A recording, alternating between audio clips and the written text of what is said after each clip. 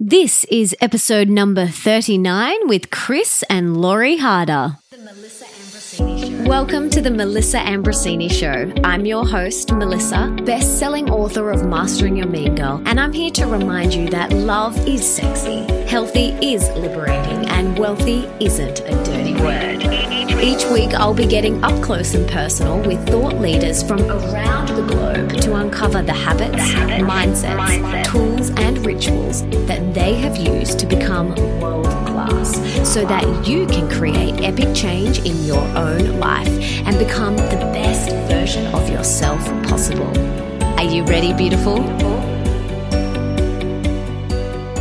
After an 11-year career as an executive and a partner in the banking industry, Chris experienced plenty of career success, but severely lacking fulfillment and was completely burnt out. So, he retired from banking in 2011 in order to pursue greater success and fulfillment by partnering up with his wife, Laurie, and her brand, laurieharder.com. Along with growing their successful Isagenix network marketing business, Chris now handles most of the business affairs and business coaching for the two multi-million-dollar brands and has found exactly the happiness he was seeking in a career. Now, Laurie is a leading expert in the field of fitness, transformational work, mindfulness, and self-love. As a self-made millionaire, successful entrepreneur, network marketing professional, author, cover model, 3-time fitness world champion, and TEDx speaker, she offers a carefully curated set of practical tools to promote sustainable health, spiritual well-being, and financial freedom. Through her books, unique coaching methods, and programs, she has helped countless people connect with their soul, transform their bodies, empower their minds, gain financial independence, and fall in love with themselves and their lives. Now, the first time I met Laurie, she interviewed me many years ago on her podcast when my book, Mastering Your Mean Girl, came out. And I loved her energy and her beautiful nature. And she's doing such great things in the world with her man, which is why I am so pumped to have them on the show today. In today's episode, we chat about their magical love story and how it evolved over the years. Their top 5 tips on how to live and work together. These are epic. You'll want to take notes. The number 1 key to a successful relationship. The importance of understanding the masculine and feminine and how they navigate between the two energy systems. The biggest challenge with each other and how they move through it. The biggest misconception about them as a couple. How they keep their love and relationship exciting and fresh after over a decade together. Why self-love is the key to a successful relationship. What they are currently wanting to improve and work on within themselves. Plus, so much more. There are so many nuggets of wisdom in this episode. You guys are going to love it. And for everything that we mention in today's episode, you can check out in the show notes, and that is at melissaambrosini.com/39. I am so excited for you guys to hear this amazing episode with the beautiful Chris and Laurie Harder.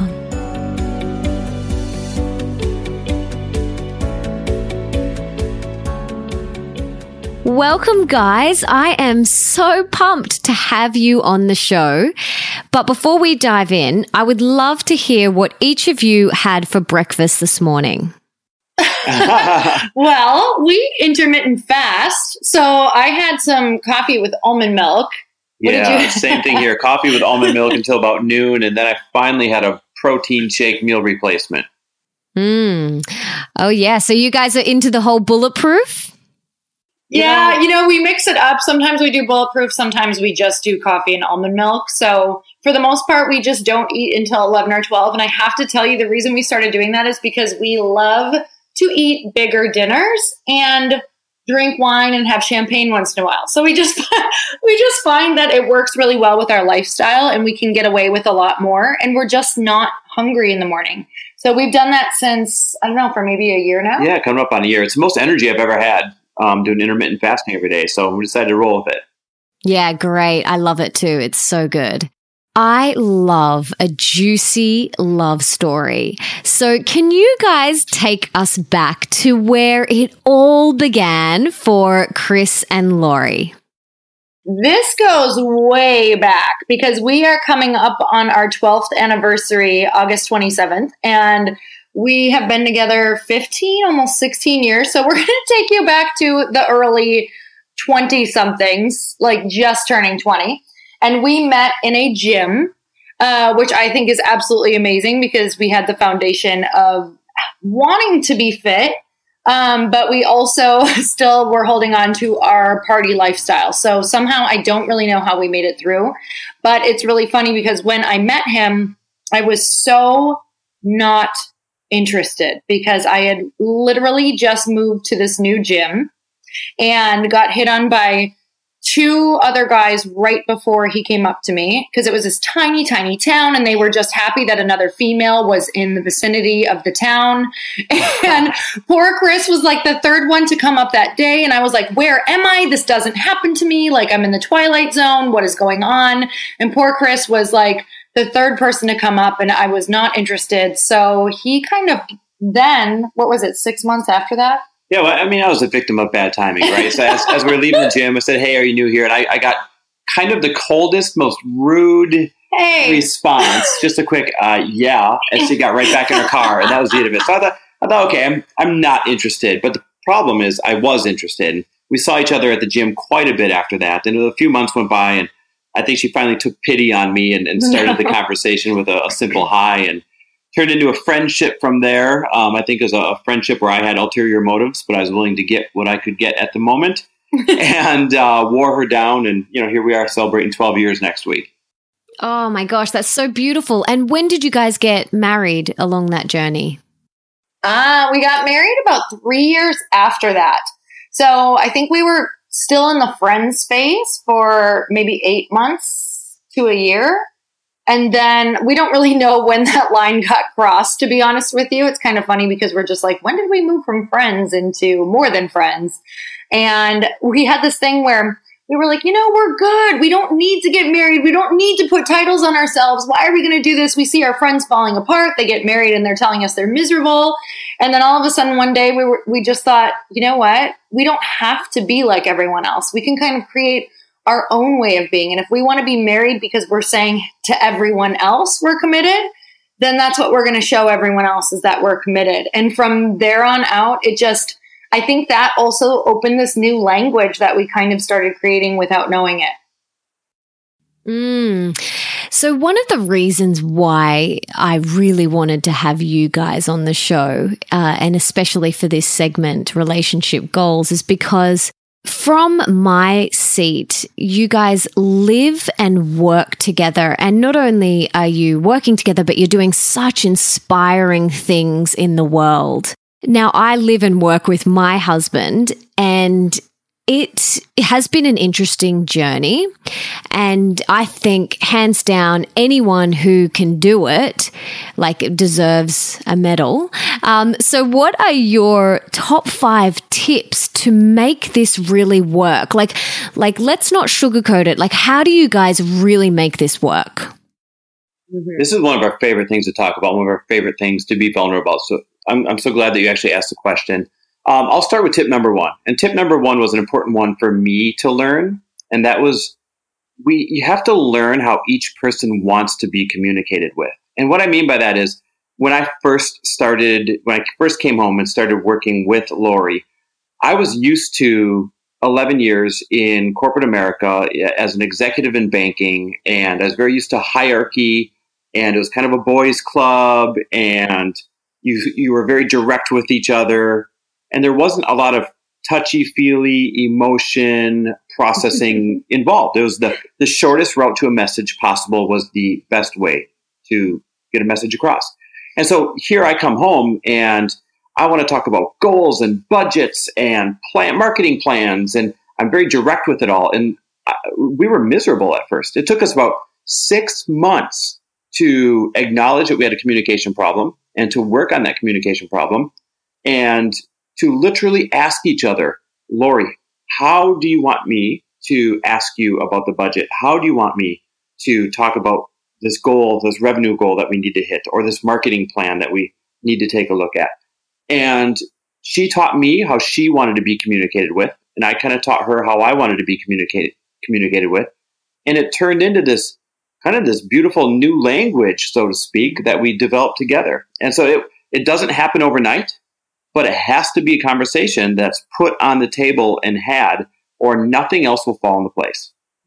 I love that. And really, I'm just going to spin off of that and say, learning how to fight or argue, because two really passionate people, you're going to raise your voice. you're going to fight. So there are some people that I know who don't fight, but honestly, some of our fights are the most, they get the most done. And when I say we respect each other when we raise our voices, we know what the boundary is on the line that can be, where you cannot cross the line, what you can say to each other. And once in a while, of course, that line does get crossed because you're basically on it when you're both very passionate. And then you have to know that you are super committed to peace. At the end of the day, Chris and I both know that we're committed to peace in our relationship. And we also know we have new rules. Well, not new rules. We have rules that we kind of set in from the beginning. Like, I used to run away when there were arguments. That's how I dealt with it. I was like, I just need to get out of the house. I have to leave. Well, that doesn't solve anything. And it actually made it worse for us. So he picked up on that right away. So I'm not able to leave. I can stay in the house. I can go somewhere else. But then we need to come back, circle back, and conclude the argument. Like, we always conclude the argument and we know how to have the conversation. So understand that you're going to get heated. It's not necessarily a bad thing. It just means two really passionate people coming together over a topic, especially when you're doing business.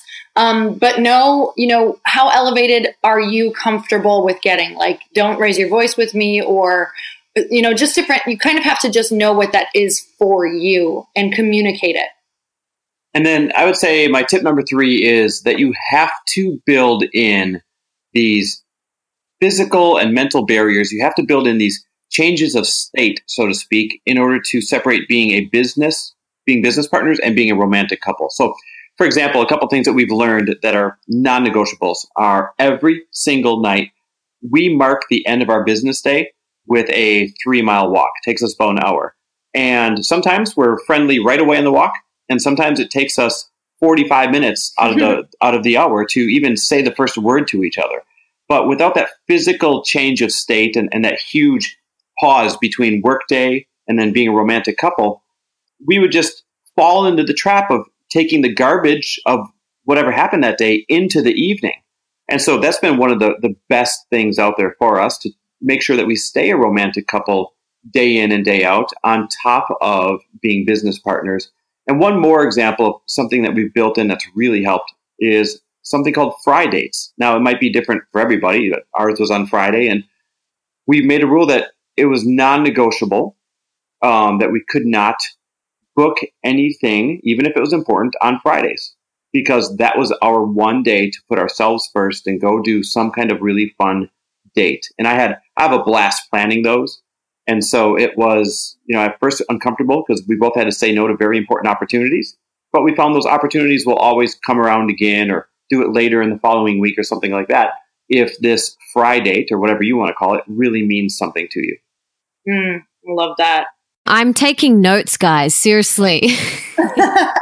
Number 4, I would say learn each other's love languages, because it's so crazy how you could be loving on someone by doing a million acts of service and making sure that they're taken care of and buying them cards and saying all of these beautiful things to them. Except if your husband's love language is physical touch, he doesn't give a crap about any of it for the most part, or notice it, and feels a bit neglected. So for me, it's like I had to learn that his love language was physical touch, just to really maybe sit on the couch or cuddle at the end of the night, or to grab his hand, or to just physically acknowledge that he is there in the room, whether it's we're working together, whatever we're doing. And that's a huge thing for him. But for a long time, I didn't know that. So he wasn't feeling seen. He wasn't feeling loved. And for me, I'm words of affirmation to the nth degree. So I want him to tell me things over and over and over again. And at first he's like, oh my God, I just told you why I love you. And I'm like, but I would like to hear it again, please. 10 more times. Yes. So I think that's a huge one, is learning each other's love languages and accepting them. So if it's not yours and you really are committed to this relationship, learn different ways that you could start really implementing those things in your life daily, or set reminders. Just do anything if that person's important to you, to remember how to communicate with them. And then I would say the fifth one is to understand that you are not each other's coach. It's just not going to go well if I'm trying to coach her on something or she's trying to coach me on something. Instead, make sure you have outside sources, whether it's a small mastermind group you meet with all the time, whether it's a close group of friends that'll tell you objectively what you should do or not do, whether it is some kind of coach or mentor that you hire. You can't be each other's coach, because although the information you're trying to coach each other on might be important, it's just not well received when it's your significant other. And quite honestly, it's one of the least romantic and one of the least affectionate things that you can do as a couple, is to sit there and talk about, why you need to improve this, or why you need to improve that, or, why this went wrong. So make sure you're seeking that outside influence or that outside coaching instead of relying on each other for that.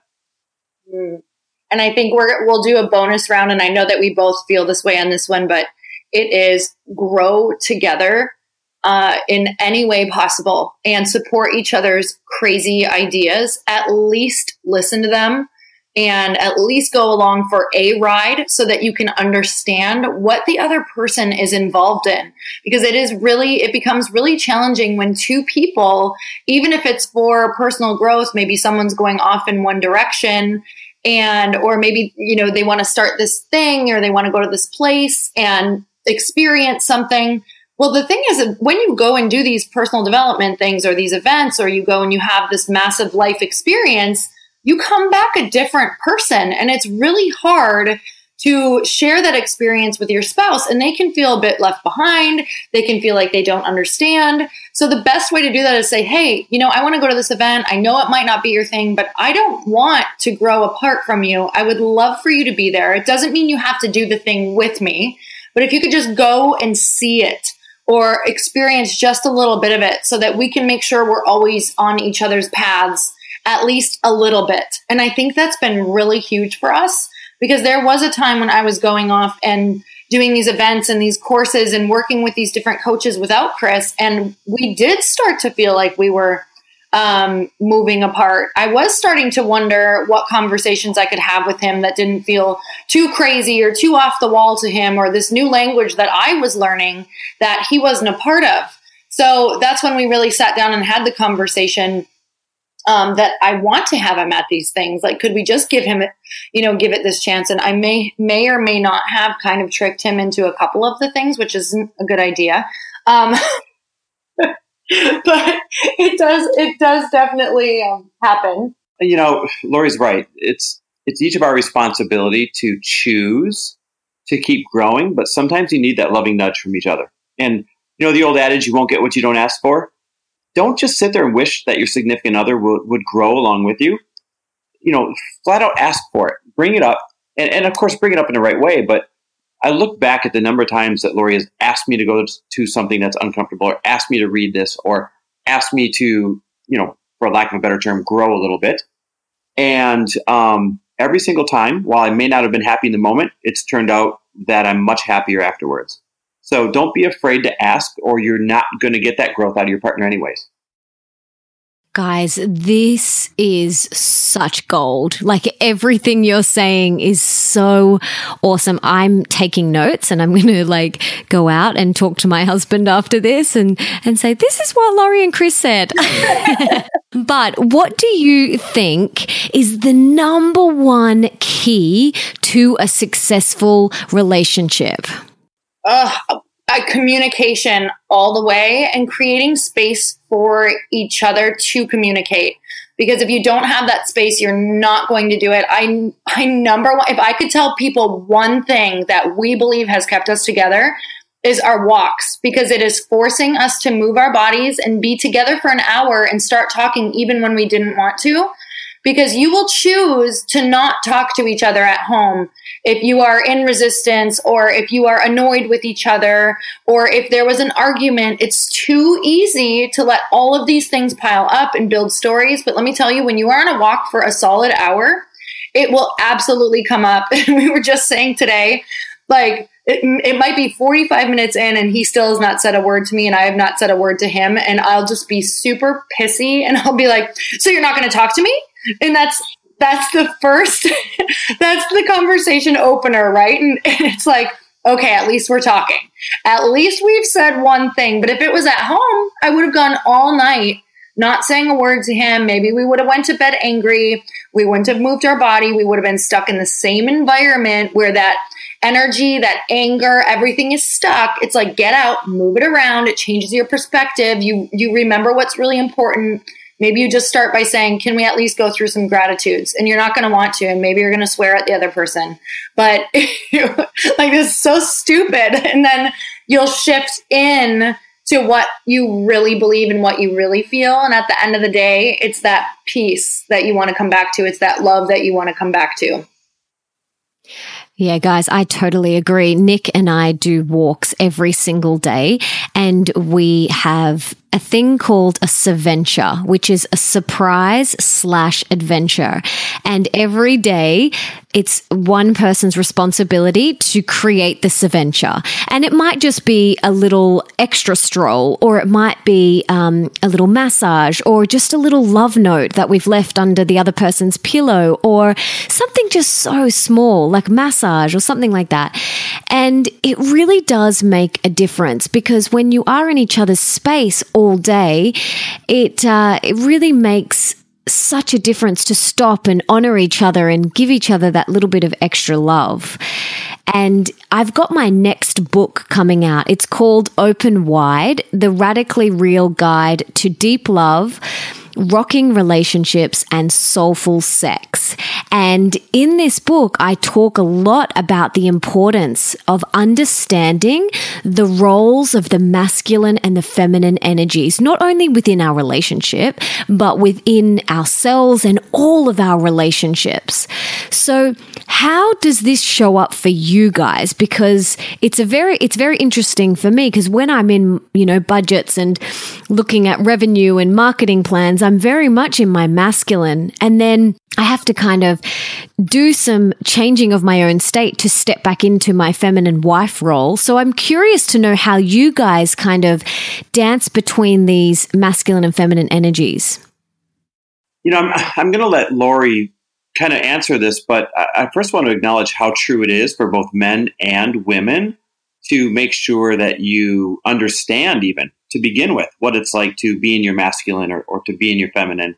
Because you're right, if two people are in their masculine too much, or if two people are in their feminine too much, then problems are going to arise. And so you have to be very conscious of it. And you can't be conscious of it if you don't even know that it exists. And I feel like it's something that women typically are more aware of than men. So, for any men that are listening, this really is a very important thing to learn, to be conscious of, and to work at.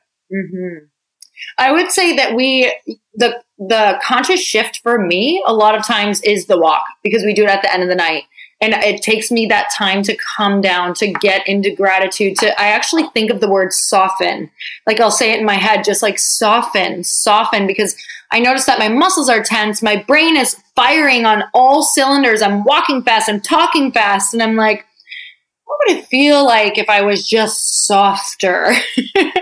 And that's been super helpful for me. Sometimes what I've done, and it's not all the time, but it's definitely helpful, is you can go and just lay, like if your husband or your partner or whoever is on the couch, like just go and lay on their lap or go lay next to them. Like, see if you can just start to calm down or come into a different place. Like with Chris, I'll be like, could you just play with my hair for a while? Or could you just do, like tickle my face or something? Like, I have to just think consciously about getting into a new role, because I'm sure you can relate to this. Like, when you are in work mode, like just maybe you're creating a program or you're getting something out. It's like, especially launch mode, it can be very like just powerful. It's a force. It's forward movement. It's like nothing slowing you down, especially affection or time with someone. So it's a conscious thing that I have to remember. And once in a while, it's really bad because I have to say things like,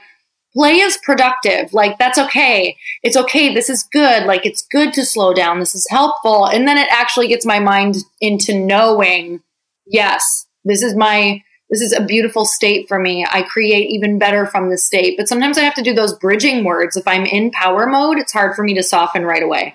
You know, it's something that Lori and I have worked on a lot and have talked about a lot. And especially Lori, I got to give kudos to Lori because, like she said, she gets in that mode where she is all powerful and just steaming forward. And then she won't even let me open the doors for her. Little things that are very important to me, like opening the car door for her. She's like, oh, I can get that. I can get my own door. Or opening a building door, or planning little dates when she feels too busy for them.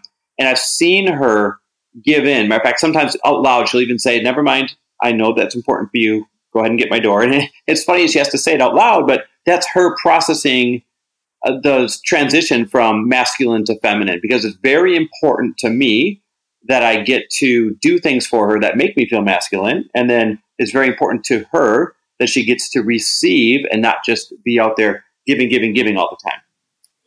Guys, I love this so much. I do a lot of what Tony Robbins says, changing of the state. So for me, you know, during the day, very much in power mode, and then having a shower and rubbing myself with coconut oil and essential oils and putting on a dress, or, you know, just tying up my hair, or even just putting on some lip balm or going for a walk. Like, all of those things really help shift my state. And I love what you said, Chris.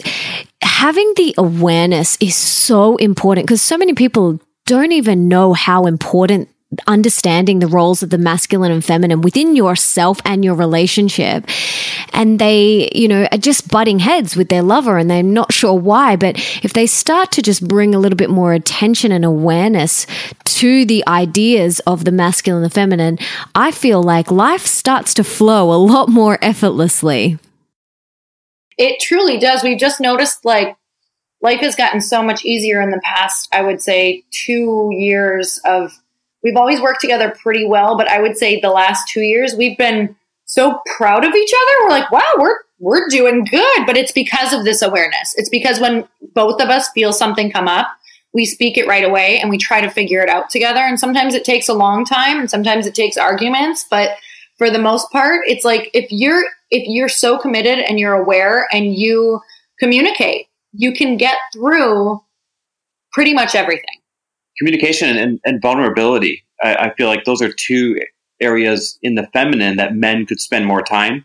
And a lot of times it's uncomfortable for us to be so vulnerable or to, you know, communicate as much as our partner wants us to communicate with. But the more I've given into that, the happier I've been as an individual. And then when I'm a happy individual, it's really easy to be a happy couple.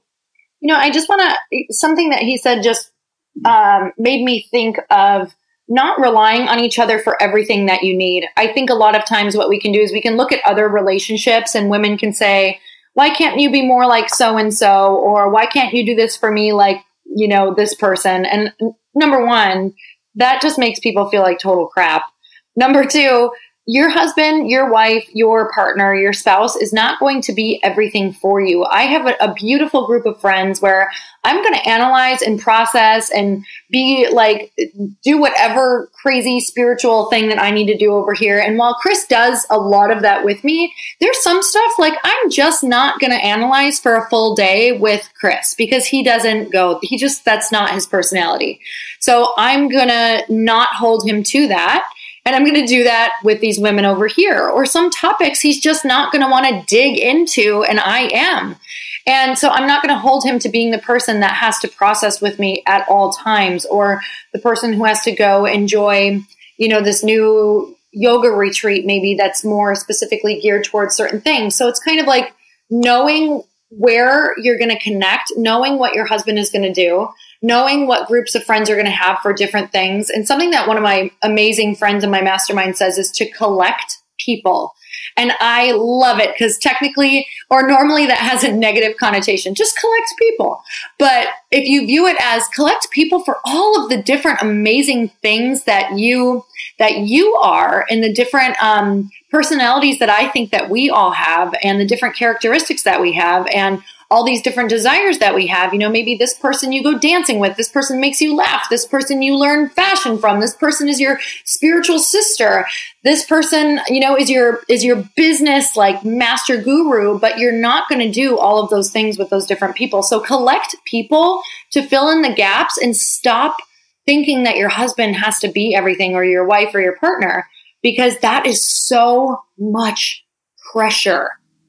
Oh my gosh, yes. This is exactly what I talk about in my book. It's so important because there's a lot of women, I feel that, and I used to be the same, you want your husband or your partner to wear every single hat. You want them to be your fashion stylist and your coach and your bestie. And they at the end of the day, they can't wear all of those hats. And I'm like you, Laurie, I know what friends to go to for what. Like I've got my friends that I want to be really silly and girly with. And if I'm feeling like that, I know where to go. And if there's, women that I want to talk about parenting and conscious parenting with, and I know where to go for that. So yeah, I love that. That's a really cool concept.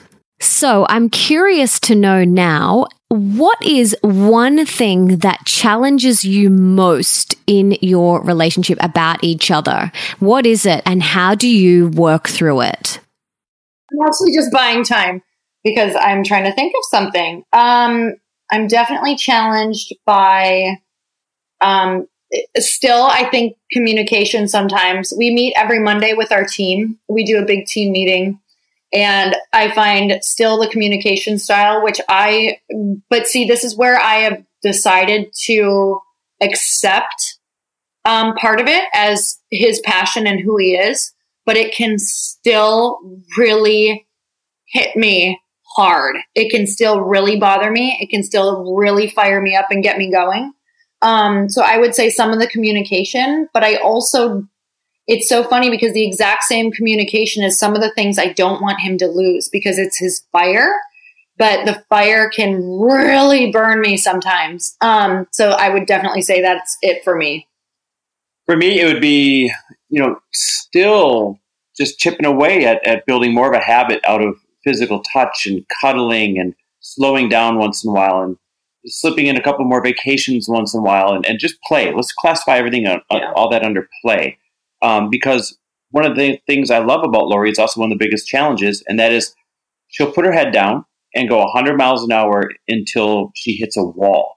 And I would much prefer that we do all of these different versions of play sprinkled in so that she doesn't hit a wall instead of just keeping that head down, plowing forward. So it's a work in progress. And I think it always will be because, like she said about me, it's a core personality trait that we're trying to soften up a little bit. Now, you guys are in the public eye, and it's very easy for others to put you on a pedestal, but we all face, these same challenges that you guys have spoken about so far. So is there a common misconception that the public have about you guys as a couple? Whoa, I heard one today. Actually, I heard it twice today. It's so weird because I had a lot of interviews and stuff today. Twice I heard people say, it seems like you spend 100% of your time together and you're always happy. And, they'll say, watching your IG stories, you're always together every single day. You're always happy. And the truth of the matter is, we're together a lot, maybe a little bit more than other couples, but we work really hard to build separate lives outside of each other so that we stay interesting to each other and that we have things to talk about to each other. So there's a lot of times maybe I just need to show it more on IG stories that I'm hanging out with other friends or other buddies or other people, and that we're not together all the time. And the whole you're happy together all the time, that's not true for anybody. It's just we don't air our arguments. We don't air our dirty laundry, I guess mainly because, we're all about positivity and secondly, because who wants to hear that stuff anyways? But boy, do we have them. They're short-lived. And we've done a good job of squashing them now, but boy, do we have them. Yeah, I think those are the same thing, or just it seems like you never fight. And I'm like, we just know how. We've just mastered the art of kind of heated communication. And I would say just like you're always together thing, which we are together a lot.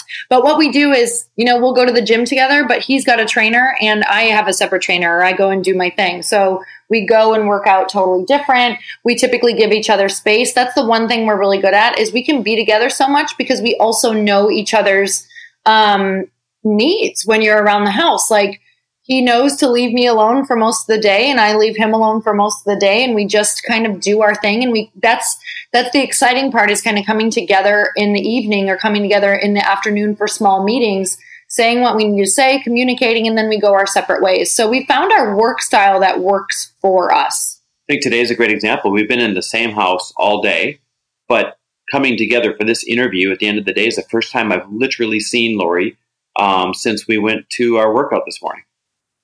I love that. Guys, yeah, this is just such gold. And I love how honest and authentic you are being. And I'm really grateful.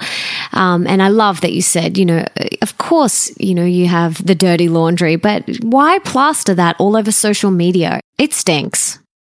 Yeah. And I think that's one really important thing to us, is that if we have problems, we're not going to talk to anyone else unless it is a friend that we know is also committed to our relationship.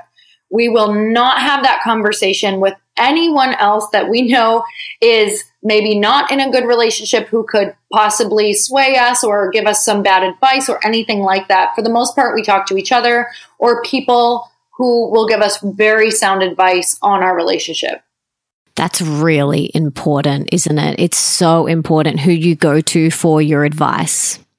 Oh my God. I think it's probably one of the biggest pitfalls that people don't realize, is maybe going out on a girls' night with a bunch of single friends who wouldn't mind if you were single and don't mind. They don't even realize it. They might love you to death, but some of the things that they might say might sway you. And it's really important to know who you're talking to.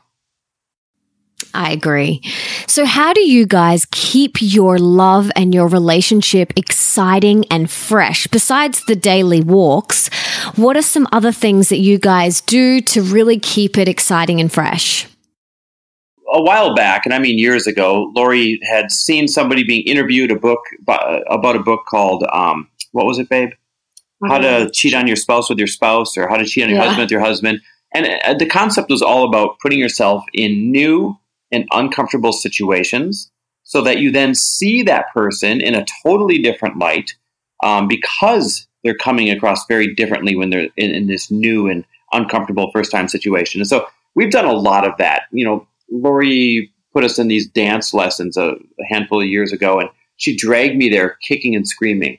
And I hated the first month of it, but then once you started to learn how to do it, it started to become a little bit fun. And then she threw us into these dance competitions, and I hated every minute of it. But we came together, all the fighting and arguing in the ear as we're embracing each other dancing. We came together because we saw each other in this brand new light and had to literally learn how to support each other's weaknesses. And so that's like one of many examples where we try to put ourselves into brand new situations so that we see each other in brand new lights. Another one was, a while back, in this interview, she referenced the time that she kind of tricked me to going into a retreat. Well, this was a trip to Costa Rica 2.5 years ago, or 2 years ago.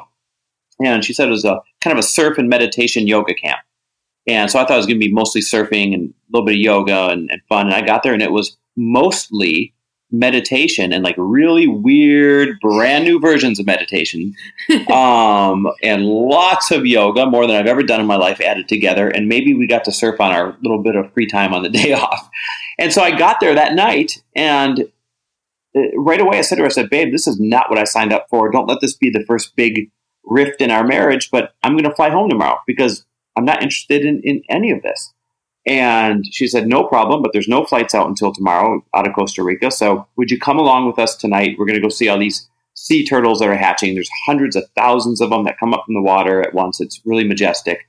And so I went, and by the end of the night, 4 or 5 hours later, I had so much fun with the people that were there. And I had so much fun on the beach. And I had so much fun on the trip there and the trip back and talking to everybody afterwards that I went to bed, and when I woke up the next day, I said, babe, I'm not going to fly home today. And I promised to play at 110% to see what's possible and to not ruin anyone else's time here. And it was a very uncomfortable retreat for me. And it was a very uncomfortable, lots of weird things that I wouldn't have signed up for anyway, otherwise. But by the end of that retreat, it had changed me. And from that retreat forward, for the last, almost 2 years, it's been the happiest and most present I've ever been. And those are things that help keep the relationship new and fresh by putting ourselves in these brand new situations. Yeah, I totally agree. Now, I'm curious to know, what was making love like before you met each other to now? I didn't know something called soulful sex actually existed until I met my husband. And soulful sex and intimacy are such a huge part of our relationship. How important are they for you guys? And what was lovemaking like before and now? I think by default, it was always more exciting at first when it's something brand new. And so you have to work at trying to keep it new. You have to work at trying to keep it consistent. You have to work at trying to not get caught up in the day-to-day of just life happening. Because, when you first meet and it's exciting and you're driven by hormones, it is so easy to have a great love life. When you're running businesses together and you've been together for 15 years and, you've done all the tricks already together for the most part, there's a lot of things that can kill that intimacy. And I actually saw a great TED Talk once by Esther Perel, I hope I'm saying her name right, where she kind of made the point that the things that feed a stable, strong relationship, like consistency and trust and familiarity, are the same things that kill a romantic sex life. And that is newness and risk and unfamiliarity are the things that typically make a brand new sex life exciting. And so it's always a work in progress for us to try and remind each other, hey, we got to make this a priority again, or hey, we got to make sure that we're being intimate enough. And even if it just starts with a little bit of physical touch to see where it goes, you have to make it a conscious decision. And what do you think, Lori? Well, I also think it's completely different because, like you said in the beginning, I'll just totally tailspin off of what he said. But I don't think you even know. Okay, so we were like 20 when we met. So you are a completely different person. You're not really bringing in soulfulness or thinking about anything else besides just being attracted to this person. And then you go through a lifetime with somebody. And I do think that growth together has been one of the biggest, most beautiful things that can add to a sex life and add to making it a lot more soulful and more conscious, because you are more conscious. You're not only conscious of the importance, but you're conscious of each other, who the person is. Maybe you're conscious of really needing to communicate, because I think communication in that is probably the toughest thing for people. I know that we've had to have some hard conversations to really communicate maybe what each person needs or what works for people. And that's not an easy conversation to have. And I think that it can just make it so much better if you're both conscious. And I'll add one more thing to it too. I think this is really important. And sometimes it can be a little controversial, but hey, this is an agreement that Lori and I made. And that is, we have made the agreement to do our best to stay as fit and sexy and physically attractive as individuals for each other as we can be. And I would say we're even more fit and sexier than when we met. And it's an agreement that we made because, I'm sure I'll get backlash for this, but how dare you expect to have the exact same sexual feelings over somebody if they're 50 pounds heavier now or 100 pounds heavier now? And so we've really made that a conscious thing in our relationship to keep our mental and physical selves as sexy as possible. And let me tell you, when it slips for me, if I'm 5-10 pounds up or something like that, and I'm not liking my love handles, or I can't see my abs, or, there's something that I don't like about my body where I don't even like looking in the mirror because we're all our own self hardest judges. well, then I don't feel sexy and I don't feel like I want to, go make a move on Lori and that kind of thing. I really just want to turn the lights out and hope that she doesn't touch my stomach that night. I mean, I'm just being honest. And so that's been another agreement that we made, not to be shallow, not to be, just about aesthetics, but to love ourselves and to feel sexy so that we actually will be sexually attracted to each other. I totally agree, guys. I believe the same thing, that in order to be of service to your lover, you have to show up for yourself first. And I'm curious to know, besides looking after yourselves physically, is there any other ways that you individually make sure that you are overflowing with love and showing up as the best person that you can be individually? Like he just said, honestly, if you do not love yourself first, you can't think outside of yourself. It's like you can't even see your partner if you feel bad about something, if you feel like you're lacking, if you feel like you are missing your spiritual connection. So I think the most important that we both do is we tap into our spiritual connection with God every morning, source, whatever you want to call it. And I think that is number one for us, is really having our own spiritual connection. And we do that a lot through being physical fitness, and with meditation in the morning, with prayer. Chris is so good with it. The second his eyes open, he'll say gratitudes in a prayer. And I'm usually still pretty groggy and just repeating what he says. So I'm doing it lazy. But that is huge for us. The second our eyes open, before anyone gets any attention from us, we're going to give it up to God. We're going to say our gratitudes to each other. We're going to make sure that we're filling our cup first. Because when we don't do that, we are completely different people. I love that. We've adopted this theory of put your oxygen mask on first so you can be the best version of yourself to go help the other person. And we do wake up with mantras. We do wake up with gratitude.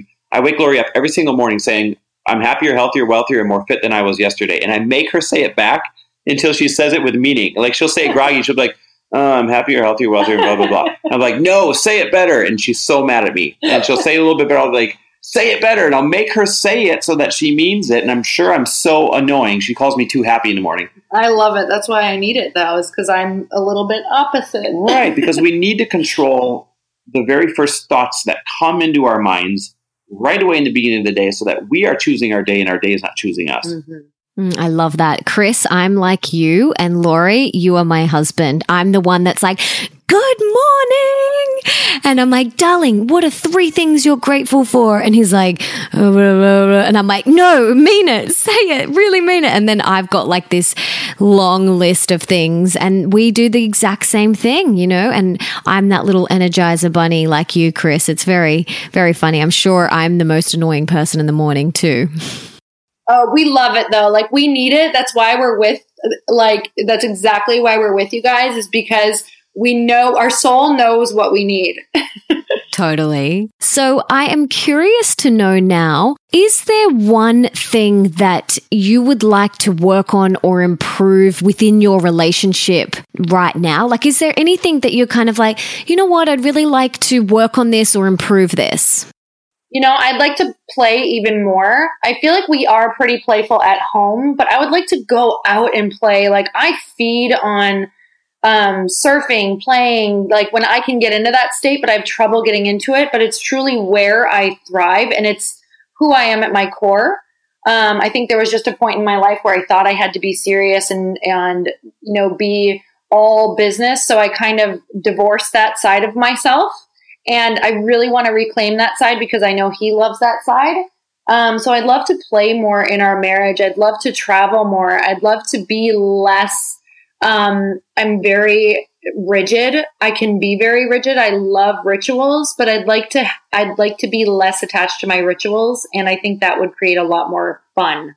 Yeah, same thing here. I'm all about routine and I'm all about rituals, but I also want to vary away from them a little bit more. And like you said before, we do go to a lot of events where we're kind of, quote, in the public spotlight. And so I can tell that we're more rigid sometimes in those situations when instead of being more rigid, I would love to be just as playful and just as romantic and just as affectionate and all that. And so that's something that we've been really working on now, is to show up the exact same way in public as we would at home and to not hold back and to not be so rigid.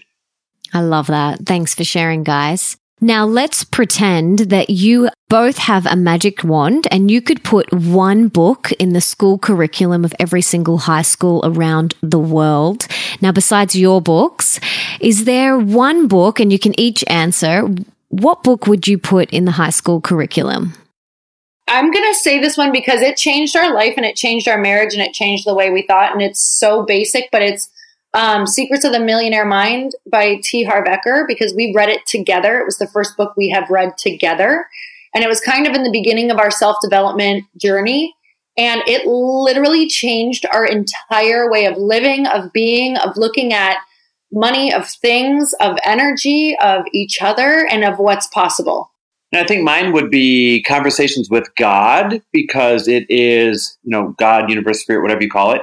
It is one of the best books that answers all of the weird questions that you've ever had, no matter what religion you've grown up in. It takes all the restrictions out. It takes all the scariness out, and it just makes everything so fluid and understandable. Do you know I had Neale Donald Walsch on my podcast? You have to go back and listen to it. You would absolutely love it, because Conversations with God is one of my favorite books ever. That's amazing. I'm totally going to listen to that. You will love it. So I am obsessed with morning routines and how people prime themselves for the day. So let's talk about how your days look. Like, how do you structure your days? And in particular, how you set up your day in the morning to set you up for success. So as I mentioned before, I literally wake Lori up with that mantra. I'm happier, healthier, wealthier, and more fit than I was yesterday. And I make her say it with spirit. And then I kind of immediately fall into this 60 to 120 second prayer of gratitude. And it's really juvenile. If you could be inside my head and hear it, it's so juvenile. It's like, I'm grateful that the blankets are warm. I'm grateful for this beautiful home that I woke up in. I'm grateful that the dog is laying across my legs. I'm grateful for this house. I'm grateful for my body. I'm grateful for my health. I'm grateful for my loved ones. And it just goes through this silly but very important list of things I'm grateful for. And by the end of the 1 to 2 minutes, I feel incredible, like, grateful to be awake. And maybe that's where some of my cheesy happiness comes from in the morning is because of that practice. And then both Lori and I, we have our coffee and we kind of read and just kind of keep to ourselves. We're actually very quiet in the morning after that for about the first 20, 30 minutes. And then we go into a prayer and meditation for 10 or 15 minutes. And we used to try and make it longer. And we found that, it wasn't working. So we kind of gave in and said, okay, if it's only 10 minutes of morning and that's all we can get, then that's better than doing a half hour once a week. And so, for 10, sometimes we stretch it to 15 minutes. We do our prayer and our meditation. And then we go off to some form of a workout together. And it's probably 10:30 or 11 o'clock by the time we're home from all of that. And we've got this thing, and it's different for everybody, but we've got this thing where we have said to put ourselves first. Nobody can get a hold of us, and we won't take business calls. We won't take anything until that 11 o'clock hour, because that is our time to start the day together with our routine in the way that we want to be, so that we can be the best versions of ourselves for everybody else after that time for the rest of the day. I love it. Then what happens after that? Oh, it is so different every day. For a while I was writing, so I just finished a book on Friday. But before that, Chris does a lot of coaching. I'll let you say your part. For the most part, I was doing enrollment for our network marketing company. I was doing some different programs that I work with. I have a membership site. Do a lot of different interviews and podcasting. So it's different throughout the week. I try to keep some routine in there, such as with my podcast, with our meetings, but a lot of different appointments all over the place. And that is actually something I want to get better with, is making a more structured week and planning in more play. How about you? Same thing. We go our separate ways at 11 o'clock, and a lot of times I won't even see her, even if we're in the same house, until our walk that evening. But I run off to meetings. I do podcast interviews. I do my coaching sessions with any clients, and she's off doing her thing. And so it's good that we have that separation, even if it's the same business that we're working on or some of the same businesses. It's good that we have that separation until we come together at the end of the day again. I love that. We just ask in the morning. I'm like, what time is the walk? What time are you done? Yep. Is it 6:30? Is it 7:30? What time is the walk? That's all I want to know. I love that. And do you guys have separate offices in the house? Yes. Yeah. That's really important, I think. We unfortunately don't at the moment. We've got a 2-bedroom apartment. So there's one office, but I kind of get kicked out into the kitchen table. But having that separateness is really important. It's been really game changing. I'm not going to lie. And especially during book writing, I actually just went to a coffee shop and made it my office. Like, I had it in my calendar that at noon every day, I'd be up at a coffee shop. Didn't matter which one or where. It was like I would have it planned. And that was it, just getting out of the house and getting away and having your space, because there is something about just having that energy in your home, like right next to you, or when you feel like maybe it's your dining room table. I worked at my dining room table for a long time before we had separate offices. And it was challenging because it feels like your home space. I absolutely agree. Absolutely agree. And I'm the same. I go to the library or a cafe or sometimes stay on the kitchen table, but you do need to have a separate space. I think anyone who can work and live and have the same office, I just think that's just amazing. But my husband and I definitely need that separation. And I'm curious to know, do you guys have any boundaries toward the end of the day? So do you kind of say, right, 6 p.m., no more work talk, let's close our laptops? Like, do you have any boundaries around that? They're pretty flexible. As long as we can be eating or walking by, usually I would say 7:30 is typically our wrap time. Yeah.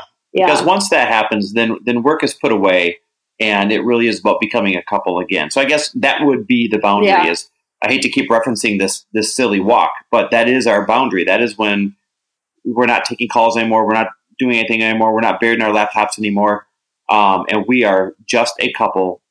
Hanging out together, picking out dinner, and interacting and talking about our day, and maybe watching some mindless TV once in a great while. And just being together. And we go to bed early, so it's not all that long. But we try to be in bed at like 9:30 every single night. So it's only a couple of hours max, but they're some of the most important couple hours of the day. I love that, guys.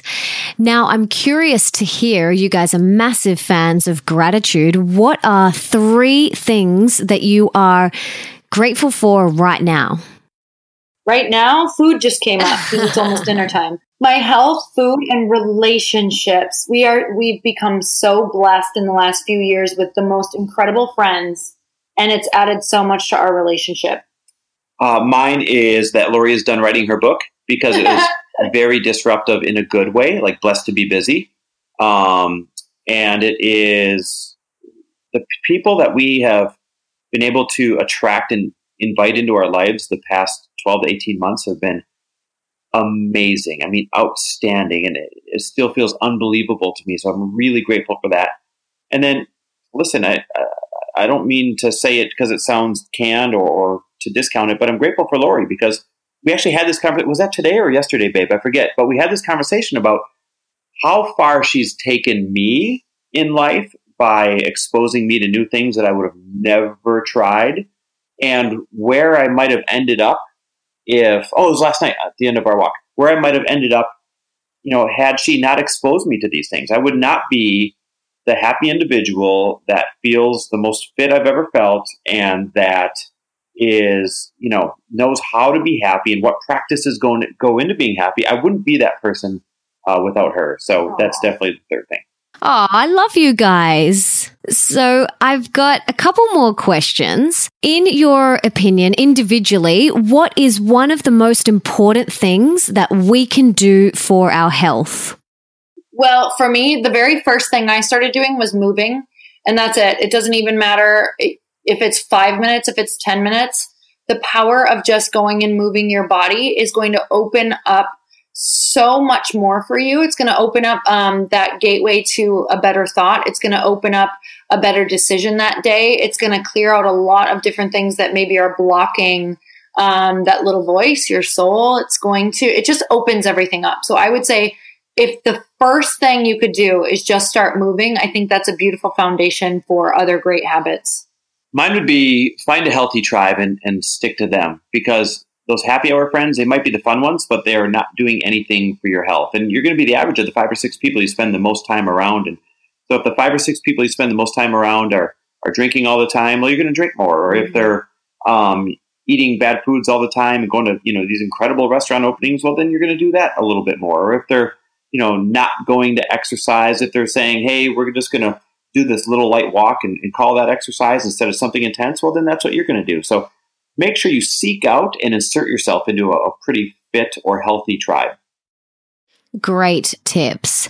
Now, what is one of the most important things that we could do for more wealth in our life? This is abundance in all areas of your life, and financially, if you want to go down that route. I'll go first. It's a good question. Yeah, this is the area I love talking about. I mean, it's my whole podcast, For the Love of Money, right? So the number one thing you can do for more abundance in your life, is to be unapologetic about it. We spend our entire time, pretending to not want to be wealthy and saying things like, oh, I'm not doing it for the money, or, I don't need to get paid for this, or saying, I don't want to be rich. I just want to be comfortable. We say these things, but dang it, we know we don't mean them. Or we've tricked ourselves into thinking we mean them, when of course life would be easier and we would have more options if we were abundant, if we were wealthy, if we were open to the relationships and the connections and the decisions that made us more abundant. And so let's stop apologizing for our pursuit of wealth and our pursuit of success, and let's start being open about it. Because when you're unapologetic and open about your pursuit of wealth, your pursuit of success, all the right people show up and all the right opportunities show up. And everything you've been wishing for shows up when you finally speak up and say, yes, dang it, I do want this. Who can help me? I was just in that. I was like, so yes, was I. yeah. I was like high-fiving you from all the way from Australia. I literally just had to tap Lori on the leg. She was like in this trance. No, I could just feel. I was like, okay, more abundant. Yeah, yes. I was like, yes, I'm doing it. But you know what? Like, Chris, I could just feel your passion when you were talking then. It was literally hitting me right in the heart space. And I was just like, yes, go for it. Let's do it. Because I have experienced it with the work that I do. It's like, we can all be wildly wealthy, whatever that means for you. And we can do it unapologetically. Like, we need money to live in this world, and we don't have to apologize for it. And I've had to do a lot of rewriting of my money story and letting go of a lot of my limiting money beliefs that I had learned from my parents. And it wasn't a walk in the park, but I cannot tell you how rewarding it is when you actually allow yourself and open yourself up to abundance. Totally. I mean, you having, and I'm just going to make up numbers, right? You having $1 million doesn't mean somebody else has $1 million less. New wealth is being created every single day, and there's enough to go around for absolutely everybody. So, let's put these negative stories to bed, and let's all go out and unapologetically just grab what we were meant to grab and what we were meant to have, so that we can then turn around and pay it right back into the very same system that delivered it to us. I agree. I would say give it new meaning. Give abundance and wealth new meaning. And you really need to attach a new idea of what you can do with abundance, of what you would do, of what that would look like.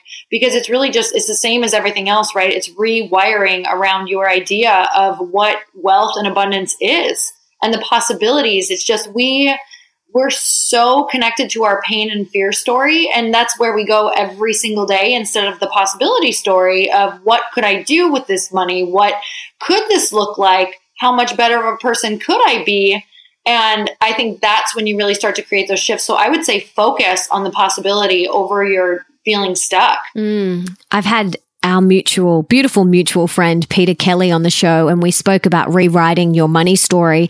And it was one of the most downloaded podcast episodes. And it just showed me just how much people really want to move through this and how many blocks people actually have. So thank you so much for sharing. And now I would love to hear, what is one of the most important thing that you think we could do for more love in our life?